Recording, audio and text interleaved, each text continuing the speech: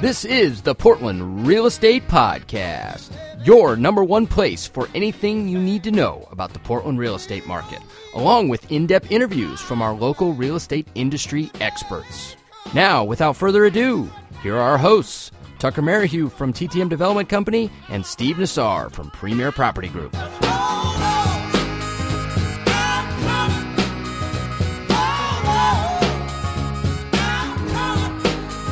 All right, Portland Real Estate Podcast listeners, welcome to episode number 15. I'm your host, Tucker Merrihew. I'm here with my co-host in our virtual studio, Steve Nassar. What is happening, Steve-O? Tucker, good to be back on the show. Yeah, we've got another great episode this week. We've got another guest, so we got back-to-back weeks with guests. Last week, you went out and got us a great guest, Ian. He kind of walked us through what to expect buying at auction, how to find deals at auction to basically flip. And this week, I figured I'd bring on, one of my contacts, and we can talk a little bit more about this as we get into the interview. But wanted to talk about what it's like to actually flip houses here in the Portland area. And so I think it'll be a really cool show. Yeah, I agree. It's a topic that a lot of people are interested in. There's a lot of television shows that focus on the excitement of flipping homes. I think as markets heat up, it's something that even the most average layman, if you will, kind of relates to. It's kind of that American dream. I think you've related it to that. So I think it's something that, even the most hardcore real estate investor can relate to. And even people that maybe will never flip a house still kind of get intrigued by it and think it would be something fun to do. Yeah, I totally agree. But before we dive into our interview here this week, what's going on with you and your biz? Yeah, so it's been a great week. We've got quite a bit going on. We're actually heating up pretty good. We're bringing on quite a few new listings, everything from single family homes. I've got a couple multifamilies. I'm actually working with one investor who's looking to offload 3 different multifamilies. I had one interesting story that I'll share, just more specific. Last Friday, I got a text message. It's probably one of the better real estate text messages I've ever got. He was referred to me by a past client. He's actually the GM of a very well-known, nice hotel downtown. And I got a text message from him. He said, hey, we are in a 1031 exchange. We're closing on a $1.8 million apartment that is set to close November 6th. You came highly recommended to me. We want to turn around and buy 3 properties here in the local area. So we've been working very, very aggressively with this person. We've got 2 offers out right now. One just got accepted today. One just got DocuSign and will be going out here pretty quick and presented. We're working on looking at a few other places. So, in a matter of a week, we added about what should end up being about $1.8 million into our November, which is always nice with a cash transaction like that. On the brokerage side, we're doing really, really well. We're hiring a lot of new brokers, bringing them on. We're really excited. One of the things that we've been working on that I kind of spearhead here at PPG is kind of falls under my umbrella. We have a lead gen department, and it's kind of an interesting concept. It's where the company goes out, and I oversee this, and we get leads, and a lot of them come from Zillow. We've got a few other sources. We use Boomtown as the CRM internally to manage and handle the leads and get them out to the various agents. But in a nutshell, basically any one of our brokers within our company, this has been a huge hit amongst the brokers, can basically plug into the system. They will be given leads. We have an inside sales staff of about 4 different people who basically, when the lead comes in, they vet the lead, they talk to them, they understand their objectives, they kind of do a basic sniff test to make sure they're able, willing, and qualified. And then ultimately, when they determine that, they hand them over to the appropriate broker within the company that's in the lead gen program. And appropriate would be, matching them with somebody that's at the skill level and the location of what they're looking to do. That person, through Boomtown, the lead is transferred to them, the search is set up. They oftentimes will have a property in mind that they already want to see, and then that person runs with it. It's been a hugely successful program. We had a record month last month in closings. We've got a lot of brokers that plug into it. What's kind of cool about it too is it's a way for brokers, a lot of brokers are busy on their own and they don't need it. And that's wonderful. We're thrilled for them. But then sometimes, they take a vacation or some things happen, their business slows down. They can plug into the program. They can kind of revive their business, get some momentum going, get back in the trenches, moving and shaking, and then they can unplug from the program again, and they can start to get referrals off those leads that they've been working with. So something we're really excited about. It's been working great for the company, and we're I'm happy to be overseeing it and doing really cool things with it. Yeah, that's cool, man. That's kind of like, when you're in real estate sales and also when you're in house flipping. I mean, same thing, right? Your pipeline is really your success. And so if you don't have momentum, some days it's a little tough, right? And if you've got something like that to plug into to kind of get your momentum back, get you in the trenches, get you working with clients, get some sales going, it's amazing how that impacts your business, whether you're, selling real estate, selling mortgages, or flipping houses. It's the same thing. And that's really Oh, cool. absolutely, Tucker. I couldn't agree with you more. I mean, worst thing a person can do, if suddenly your phone's quiet, the worst thing you can do is go play golf, go, do things that aren't real estate related. Suddenly you lose some of your sharpness. You're not thinking real estate. And when that good lead does come across you, you're a little rusty. You're not in your game. You're not on top of things. And things don't go well. So it's very advantageous to have something like that you can turn on when necessary so that you can keep yourself in the game. Yeah, no, I agree. That's really cool. It's cool to hear you guys growing, and I think that's definitely a draw for an agent, that's for sure. So, well, cool, man. Sounds like things are plugging and chugging. Things have picked up since last week when we thought it had slowed a little bit, but, in a good way, because you've got buyer clients, and of course, market's a little slower. There's a little less buyer activity. When you got $1.8 million to put to work, it's a lot easier to get offers accepted when there's not 85 offers on everything. And the buyers are happy. The buyers are happy. I stand by that. That has not changed. We're very happy to be working with buyers, and we're in a much better position than we would have been 4 or 5 months ago. Yeah, sounds like it. Well, cool. Yeah, things are popping over here too. I guess most notably, I actually had an appraiser contact me today for one of our development deals that we're buying. I'm actually getting some bank financing on it because it's a pretty sizable deal. And the appraiser reached out to me this morning. He was like, "Hey, I've got some questions on this property you're buying. We're buying it for, a fair bit of money, but he was having a hard time appraising it for about 500 grand more than we're in contract for. He couldn't get it to appraise for less than that. And so he was like, what's going on here? And is there an RMLS listing or whatever? And he just couldn't understand that we could actually source and find property and buy it for less than what the market would appraise it for. And so it was a concept I had to kind of introduce to him. And being that he's an appraiser, it was kind of frightening to me that I had to introduce this concept to him. But he finally understood it after a long phone call. But it's nice to hear that even an appraiser valued this particular piece of property at about where I would have valued it anyway. So sometimes you never know. Appraisers like to, when they get an appraisal, right, they usually miraculously the appraisal comes in at the purchase price, right? And this one was coming in at about $500K over the purchase price. So it's yeah. I always joke that they like to do as little work as possible to get that exact figure.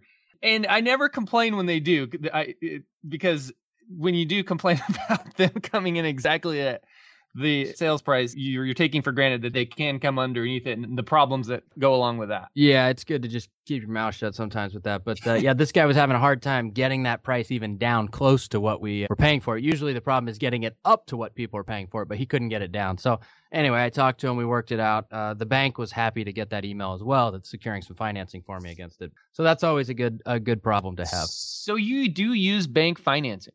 Yeah, we have been lately. I've established a lending relationship with Premier Community Bank, and they've got 7 figures out to us in credit at this point, and we've been continuing to build on that relationship. But it's definitely a help when it comes to getting loans for one-off projects here and there or a development project, something of that nature. But it's kind of new for us. We've raised a lot of private money in the past, and we still use a lot of private money, but I'm venturing into the world of bank money now as well for some of these higher dollar projects that we're getting into, because it's a lot cheaper to then hold those properties and pay the holding costs during our construction period.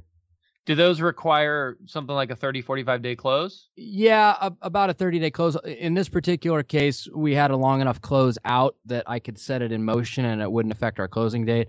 But they'll also do, basically refinances for us, cash out refinances on the lot acquisition. So we'll probably go and pay cash. We might get our lot money back by putting, bank money against it or something like that if we need to close quicker. So it just gives us an additional funding source, and it ultimately just allows the company to operate a little leaner and not eat up so much of our profits in It's great to hear that the banks are lending on the specs. Yeah. I know that stopped for quite some time, and it even took longer than you would expect to come back. I mean, that hasn't been back for too long, has it? No, not really. I mean, I've gotten a lot of no's over the years, up to this point, and up to about January of this year. And it seems like now I did barter with the bank a little bit. I said, look, you can have our company deposit accounts if you look at lending us money. And I guess those deposit accounts were big enough that they decided that they might lend us money. But so that's a good thing. But yeah, I got a lot of no's over the years, Steve, coming up to this point because a lot of banks were really gun shy on lending on spec stuff. I mean, really gun shy. And then, gradually as this bank got to know our business model and understands what we're good at, which is finding great deals, and then obviously, giving me a financial, sticking it up my, make sure that everything looks good. They were plenty comfortable to lend, and we've been starting to build off that. So I'm excited. It's a great thing. For sure, and it'll be a great tool for us moving forward to continue to get into some bigger development plays like we've been doing. But other than that, we got a house that's in Lake Oswego that we're starting to frame this week. We've got a rehab project that we're through the inspection period, which is great. Those are always, you never know which way those are going to go. This one's in a little lower price point, so it's first-time buyer price point, which we're not normally in these days. And I'm sure Bruce can attest to this when we bring him in. But when you sell houses in the first-time buyer price point, you just never know what people are going to ask for sometimes. Sometimes it's crazy, sometimes it's warranted, and sometimes it's just flat out nuts. And it also depends on their agent and how educated their agent is as to what really is an issue and what isn't. So that's always fun. But we're through that, and things are going good, man. So I'm really excited with where we're going to end the year, and sounds like you're doing the same. Absolutely, yeah. Cool. Well, hey, I won't leave our guest hanging any longer. I'm excited to introduce him here. We've got our guest here, Bruce, and Bruce is from Portland Property Innovations or PDX. You call it PDX Property? Yeah, we'll call it the abbreviated PDX Property Innovations. And Bruce has been renovating houses for a long time. We've actually partnered on a number of deals in the past. It seemed like whenever we partnered, they didn't work out quite as well as we hoped. So we decided to maintain our friendship and our business relationship and just kind of do our own projects. But it's worked out well for both of us that way. And Bruce has got a lot of experience renovating homes, flipping homes, I guess, what we would say. So I thought I'd bring him on and we'd kind of pull back the curtain on what it's like to actually flip homes here in the Portland area and kind of talk about it a little bit. So Bruce, why don't you, give us a little background on your company, what you do, and then we'll dive into some questions. Okay. Hey, thanks for having me on, guys. I started, I think the first flip I was involved with was in 2009, right in the middle of the worst of the times. And it was a good time to really learn how to do it because, you had maybe one buyer a month that could actually qualify for the house that you were doing. A lot of people were doing starter homes then. And there was a lot of, just a lot to pick from too. So it was good. I mean, as far as just like learning how to do it correctly where you can actually make money. The first couple of years of doing it was really hard. You kind of have to work your way up and different partnerships and different money situations. But I'm glad I stuck with it because it's turned into a good business for me for sure. How many people do you have in your operation, Bruce? Well, I have a construction company. So I have a crew of dudes. I usually range between 3 or 4 people that work for me full time. And so we'll do a lot of the work in-house. And it's kind of like I think of it kind of as a 3-legged stool where you have to have the deal, the money, and the know-how. So as far as the people in my team, I have a couple different people I buy from. Throughout the years, it's been 90% of what I get is from Tucker. But I have a couple other people that I get things from too. I've started to make some different relationships because sometimes, as you know, there's a ton of competition out there, tons of buyers, tons of people looking for deals. And it's good to have, a few people that you can get deals from. And then as far as the money side, I have a lot of private money I get. After you've done it for a while, you have a lot better opportunity, better pricing on, and just more advantageous situations in that regard. And then, of course, all my subcontractors and stuff. You get people to believe in you and actually get you money, right? I mean, that's what you're getting at. Because you've got to have a track record, and you've been in it long enough to be able to prove to people, look, I can take this rough product, I can get it to the finished product, I can sell it, I can get you your money back, get you your interest, and then I can make my profit at the same time. And that's really the risk that private money lenders look at. And to have a resume like you have, it makes it a lot easier to go out and raise that money. Yeah, and to just show them that it's not risky like it's sort of made out to be. I mean, buying a house in Portland that needs some work it's probably the best investment you can make as far as putting your money into anything right now, I think, compared to playing the stock market or some other crazy scheme that somebody's coming up with. Buying a house that you're in first position for, lending towards and getting a killer return on your money, I think it's a no-brainer, really. What's your favorite part of the job? It's always a challenge. I like it, though. I enjoy taking a dump and making it beautiful again. It's cool. Mm-hmm. And just the before and afters are really cool. I never took wood shop in high school. I never did any kind of apprenticeship or anything like that.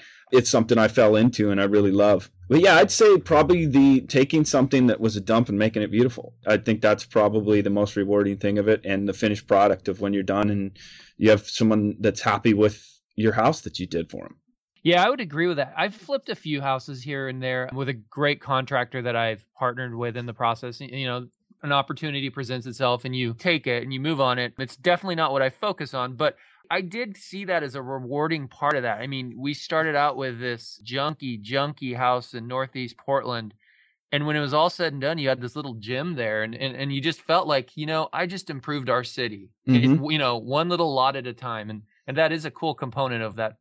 Yeah. And the other thing too is just like, yeah, if you get a good deal, that's just a mess. Yeah. It's two things: improving the house, making it beautiful, and then making a good return on it. That's just, you know, everybody's happy, everybody gets paid, everybody gets their return. It's a rewarding job if it goes right, if you do it the right way. Yeah, I mean, you're taking a product that, you know, is an eyesore in a neighborhood, right? Mm-hmm. You're getting rid of the eyesore. You're making it one of the nicer houses on the street. You're making money in the interim. Mm-hmm. The lenders are making money in the interim. The contractors that you're hiring out, subcontractors are making money. The real estate agents then are allowed to make a little money. Yep. The end buyer gets a fantastic home that they're now paying market value for, but they've got a great house that's been totally updated. So they're buying a house at market value that's totally updated, where instead of buying a house that's, you know, needs updates at full market value, because you can buy the same house for the same price. And then the neighborhood gets a better home that brings up everybody's value and hopefully brings up the quality of person living there as well. And ultimately, you know, everybody benefits. And that's the thing that I think is most important to point out here with house flipping. Totally. Yeah. It's gotten, I don't know, sometimes things get a bad reputation. I think that, you know, oh, it's a flip or whatever. Some people have different negative images of it. But yeah, I mean, as far as what I do, I mean, yeah, I'm taking something and I'm making it a lot better. And compared to what else is out there on the market, it's totally updated. You know, most of the time we rewire, replumb, you know, it's getting new furnace, it's getting new roof. It's all in great shape when we're done with it, and it's ready to go for the next 50 years. And that's the other thing, is I know when I put a house on the market, it's going to be one of the best houses around.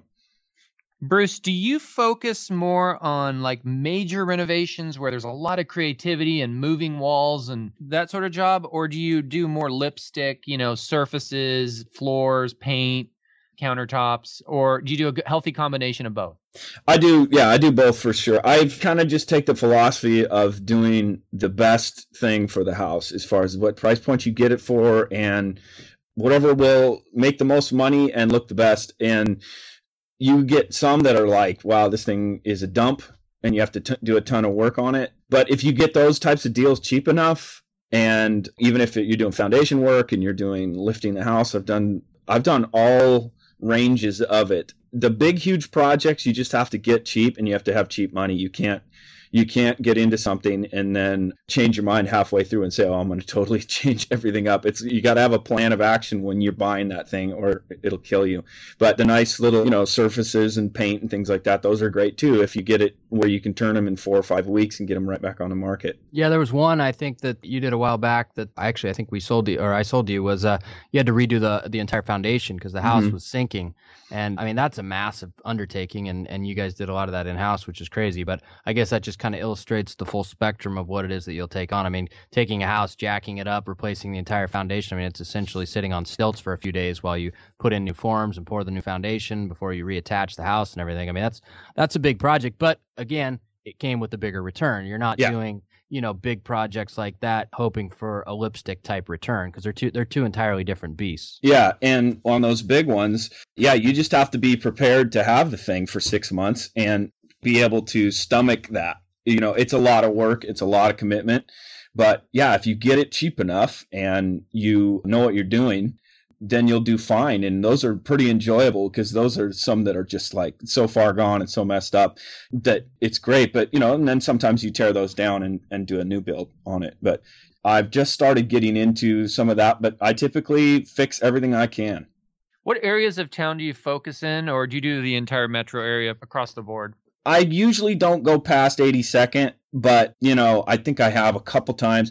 I'll do Clackamas, Milwaukee, Beaverton. I've done a few in Hillsboro, Southwest. I've done a few in Vancouver.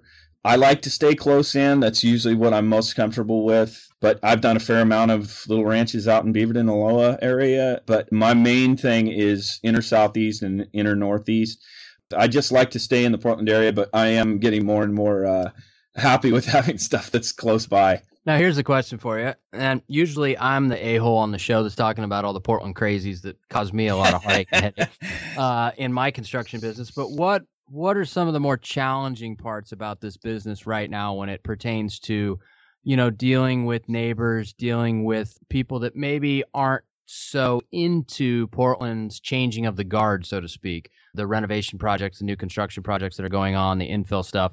There was an article yesterday of a nincompoop that decided to pepper spray the entire demo crew that had nothing to really do with a house being torn down, other than the fact that they were the hired subcontractor to do it. And, it just seems like some of this stuff is getting out of hand. And I know that we've had some pretty heated conversations. I've had a couple of death threats over the years from crazy neighbors. One I still have framed in the background here at the office, just as a reminder of all the wonderful people that we meet in this business. But, what are some of the challenges you've faced in regards to that? Or is there much of that out there right now for you? Yeah, that is one of the stressful parts of the job for sure. I always try and meet the neighbors and at least give them my card and be nice day one or as soon as I can. Because if you have a troubled neighbor or somewhere in the neighborhood, even, it doesn't even have to be right next to them. If you have somebody that's pissed off or that doesn't like what you're doing, they can make your life freaking miserable. And I got to say, I've had pretty good luck just by being kind and talking to people. That goes a long way. But every now and then you do get some that are just pissed off at you. They don't like that you're making noise. They don't like that, you're flipping the house and you're making money, or I don't know. There must be some sort of like twisted up, weird idea of affordable housing and whatever. I have no idea where people are coming from sometimes, and I think people just assume that if you're doing it, then you're some rich guy making a ton of money on it. And, I'm very blue collar and it's not that case. But man, I've had people just be terrible just over anything, anything they can do to make it worse for you and make it hard on you. But I don't know. There's certain sites in certain areas of town, especially, where you just have to be extra careful on everything, whether it's the lead paint stuff or the asbestos stuff or whatever. You just have to totally be careful because, the whole neighborhood comes out sometimes and watches everything that you do. And it's not like you're trying to cut corners or anything like that or do anything wrong, but just, you just have to be super careful because people are watching everything you do and they kind of have an idea of what it should look like. Have you ever paid a neighbor to clean up their yard? You know what? I usually do. I clean it up for them. Yeah. Don't tell anybody that I do that, though, because then I'll have a bunch of people calling to have me come clean their yard out. Or, we'll paint the sides of a shed that butts up to something. But I can't think of anything specific where I've had to do a ton of stuff. But yeah. That one in Northeast Portland, we did that. We were just wrapping up the job. And man, in the backyard, we kept looking at the neighbor's yard, And finally, I was like, I'll go knock on his door and just talk to him, see if they'll let us come over, clean it up, and, see how we can make it right. And I went over and had a conversation with him. And I said, we're trying to sell this house. We'd love to help you in any way we can with your yard. And it worked out really well. So that's an interesting idea when those situations arise. Yeah. And it just, I've been pretty fortunate, but yeah, every once in a while you get one like that where it's just terrible and a fence won't hide it. It's above 6 feet of crap.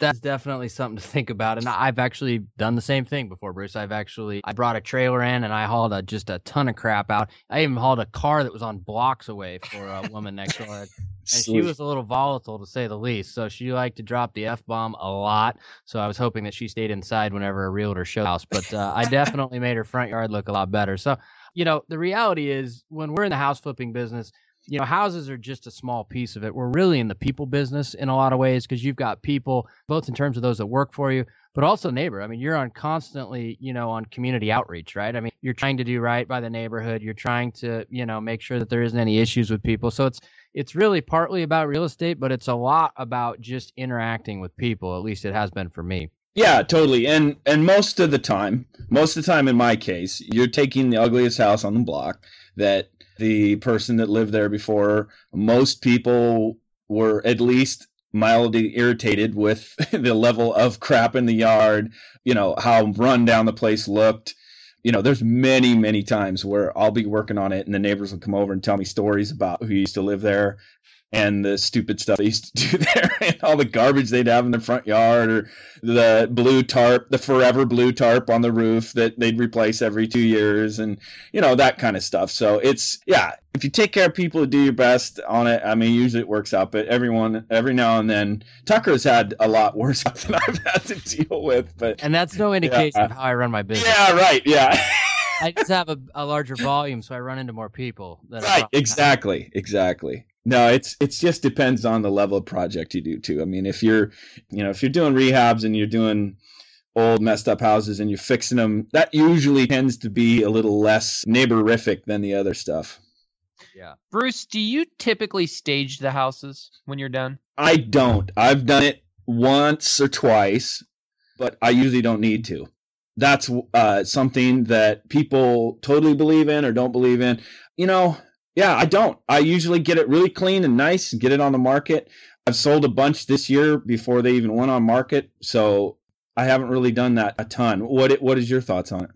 I love staging. I know Tucker's, I think he's more in your camp. I think he does some light staging, but I'm a believer in staging. And I know Tucker and I have talked about this in the past off the air. And it's not to say that you can't sell it without staging per se, because clearly you are, but I just believe you will sell it faster and for more and with more offers, or your chances of that are better when you put furniture in the house that A, shows the rooms and what they look like and how they would best be used. But B, it's kind of a little deceiving in the sense that it's furniture that will never probably legitimately be in that house. In other words, it might be furniture that should be in $1 million house in a $300,000, $400,000 house. So people come in and they don't quite fully understand that they're never going to have it look as good. This is the best it gets. Right. So it's a nice just layer of wrapping, in my opinion, on an otherwise great job. And I seldom see a project where the return isn't astronomical on that money. But I get that you guys feel otherwise. I think it depends, Steve. I mean, I'm an advocate for it. I'm not against it by any means. I think that staging can do a lot of good, especially for houses that have a little bit of functional obsolescence that maybe need a little help with people determining what to do with a space. But I also think it's fairly market specific. The last 6, 10, 12 months, the market's been in fuego. I mean, it's been crazy. And so, for me personally, I come up with a number that we want for the property. We hit that number. I'm super happy. If we can hit that number without putting it on the market, and a lot of times we have lately, and Bruce has been the same way, then there's no reason to stage. I think as the market begins to slow down a little bit and you have a little bit of time on market, I think, it's definitely advantageous to put staging in there. I think your returns are going to be there, and I think that it makes the project look better. So I'm definitely not against it, but I'd say I'm more for it as the market tends to slow a little bit personally. Yeah, I agree too. I agree. Yeah, the other cool thing about staging and this is the last thing I'll say about it, is it takes, in my opinion, what would otherwise be a logical purchase and makes it a more emotional purchase. In other words, buyer walks in a house, and I've seen this before. They walk into a vacant house, and they're kind of like, okay, how many square feet is this? What did the house across the street go for? How many dollars per square foot was that? To me, that's a logical transaction. And that's where sellers don't do as well. Where they do really, really well is when a buyer walks in a house, they sit down. I mean, they take in the house, they look around. It's just so warm. It's so inviting. They don't want to leave there. They sit down. And it is a fact that buyers will stay much longer in a staged house than they will in a vacant house, for the sheer fact that there's nothing to do in a vacant house other than stand around. And then in an emotional transaction, they look at their realtor and they're like, I want this house. How do I get this house? Help me get this house. That's an emotional transaction versus a logical one. So that's my last thought. Yeah, I agree with you, Steve. I think that you make great points there, and that's why you're a great realtor. So for sure. Yep. So I got one last question for you, Bruce. As we head into the winter months here, we head into 2016. 2015 has been great for house flipping. There's no question. Everybody that's been in it, that's been able to get their hands on inventory, has done really well. What do you see 2016 bringing for the world of house flipping? That's a really good question. I'm going to keep my eye on inventory, and I'm going to keep my eye on what's selling and what's sitting. I went through the crash, and it put an indelible mark on me, on my psyche. And I think that 16 is going to be a good year, and that's just not me saying rah rah go team. I just think it is. I think this market is still great. One of the things that I think really is an indicator of that is, for me, is rent prices. And if someone can still buy a house for about what you can rent it for, it's still a no-brainer to buy if you qualify. And every house that I've done in the last year or so, the buyers have gotten better and better and better. People have a ton of money down. People are well qualified. It's just not what you saw back in the day when people were, putting $1 down on it and hoping for the best. It's, we still have strong buyers. We've got low inventory. I don't see that changing anytime soon unless some horrible disaster happens, which.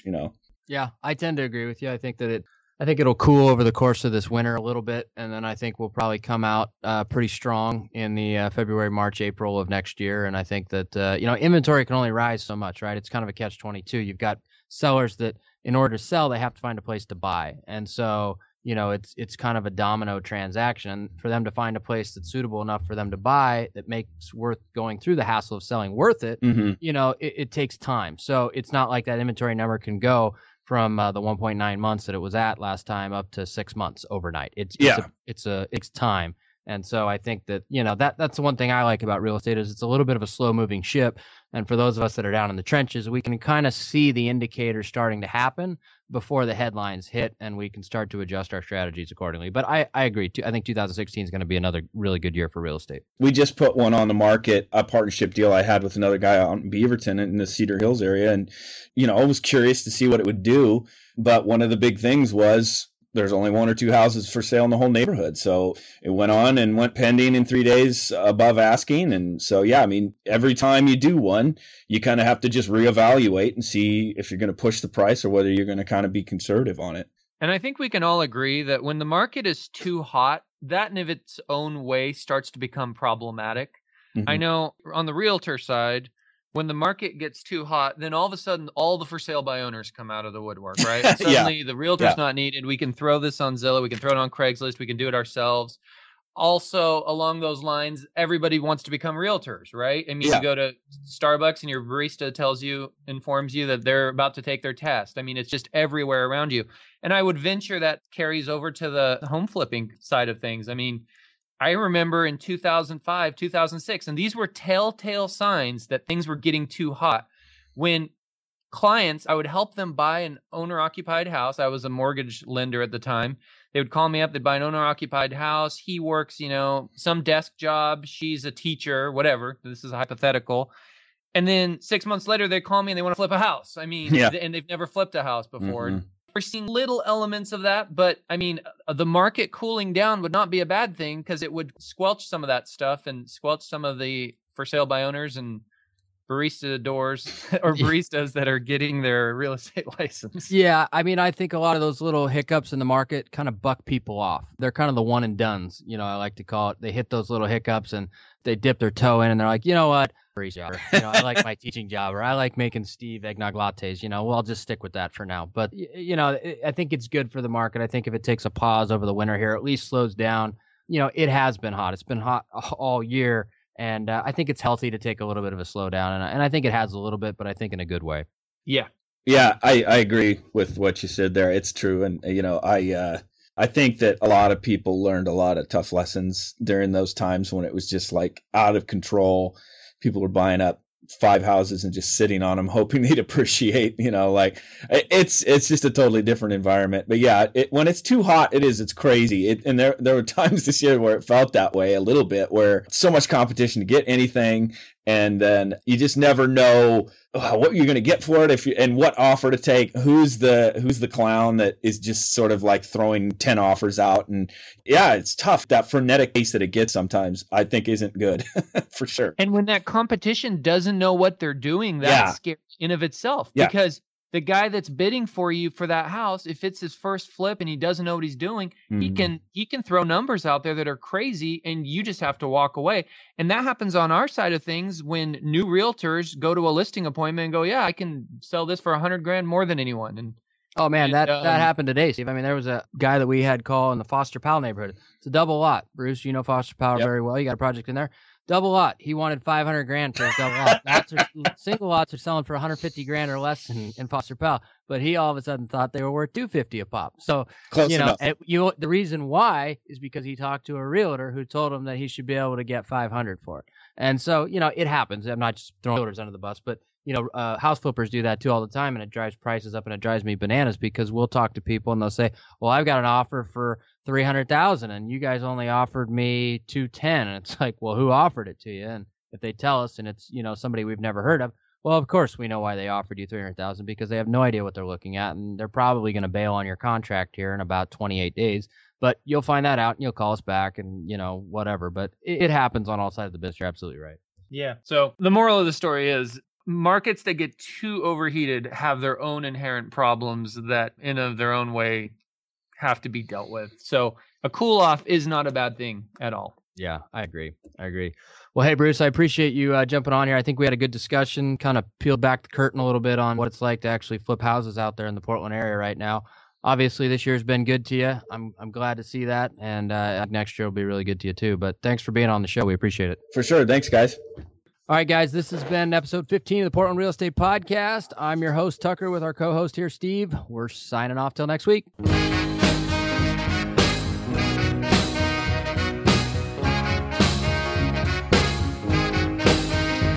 Thanks again for listening to our show, and make sure to tune in next week for another great episode of the Portland Real Estate Podcast.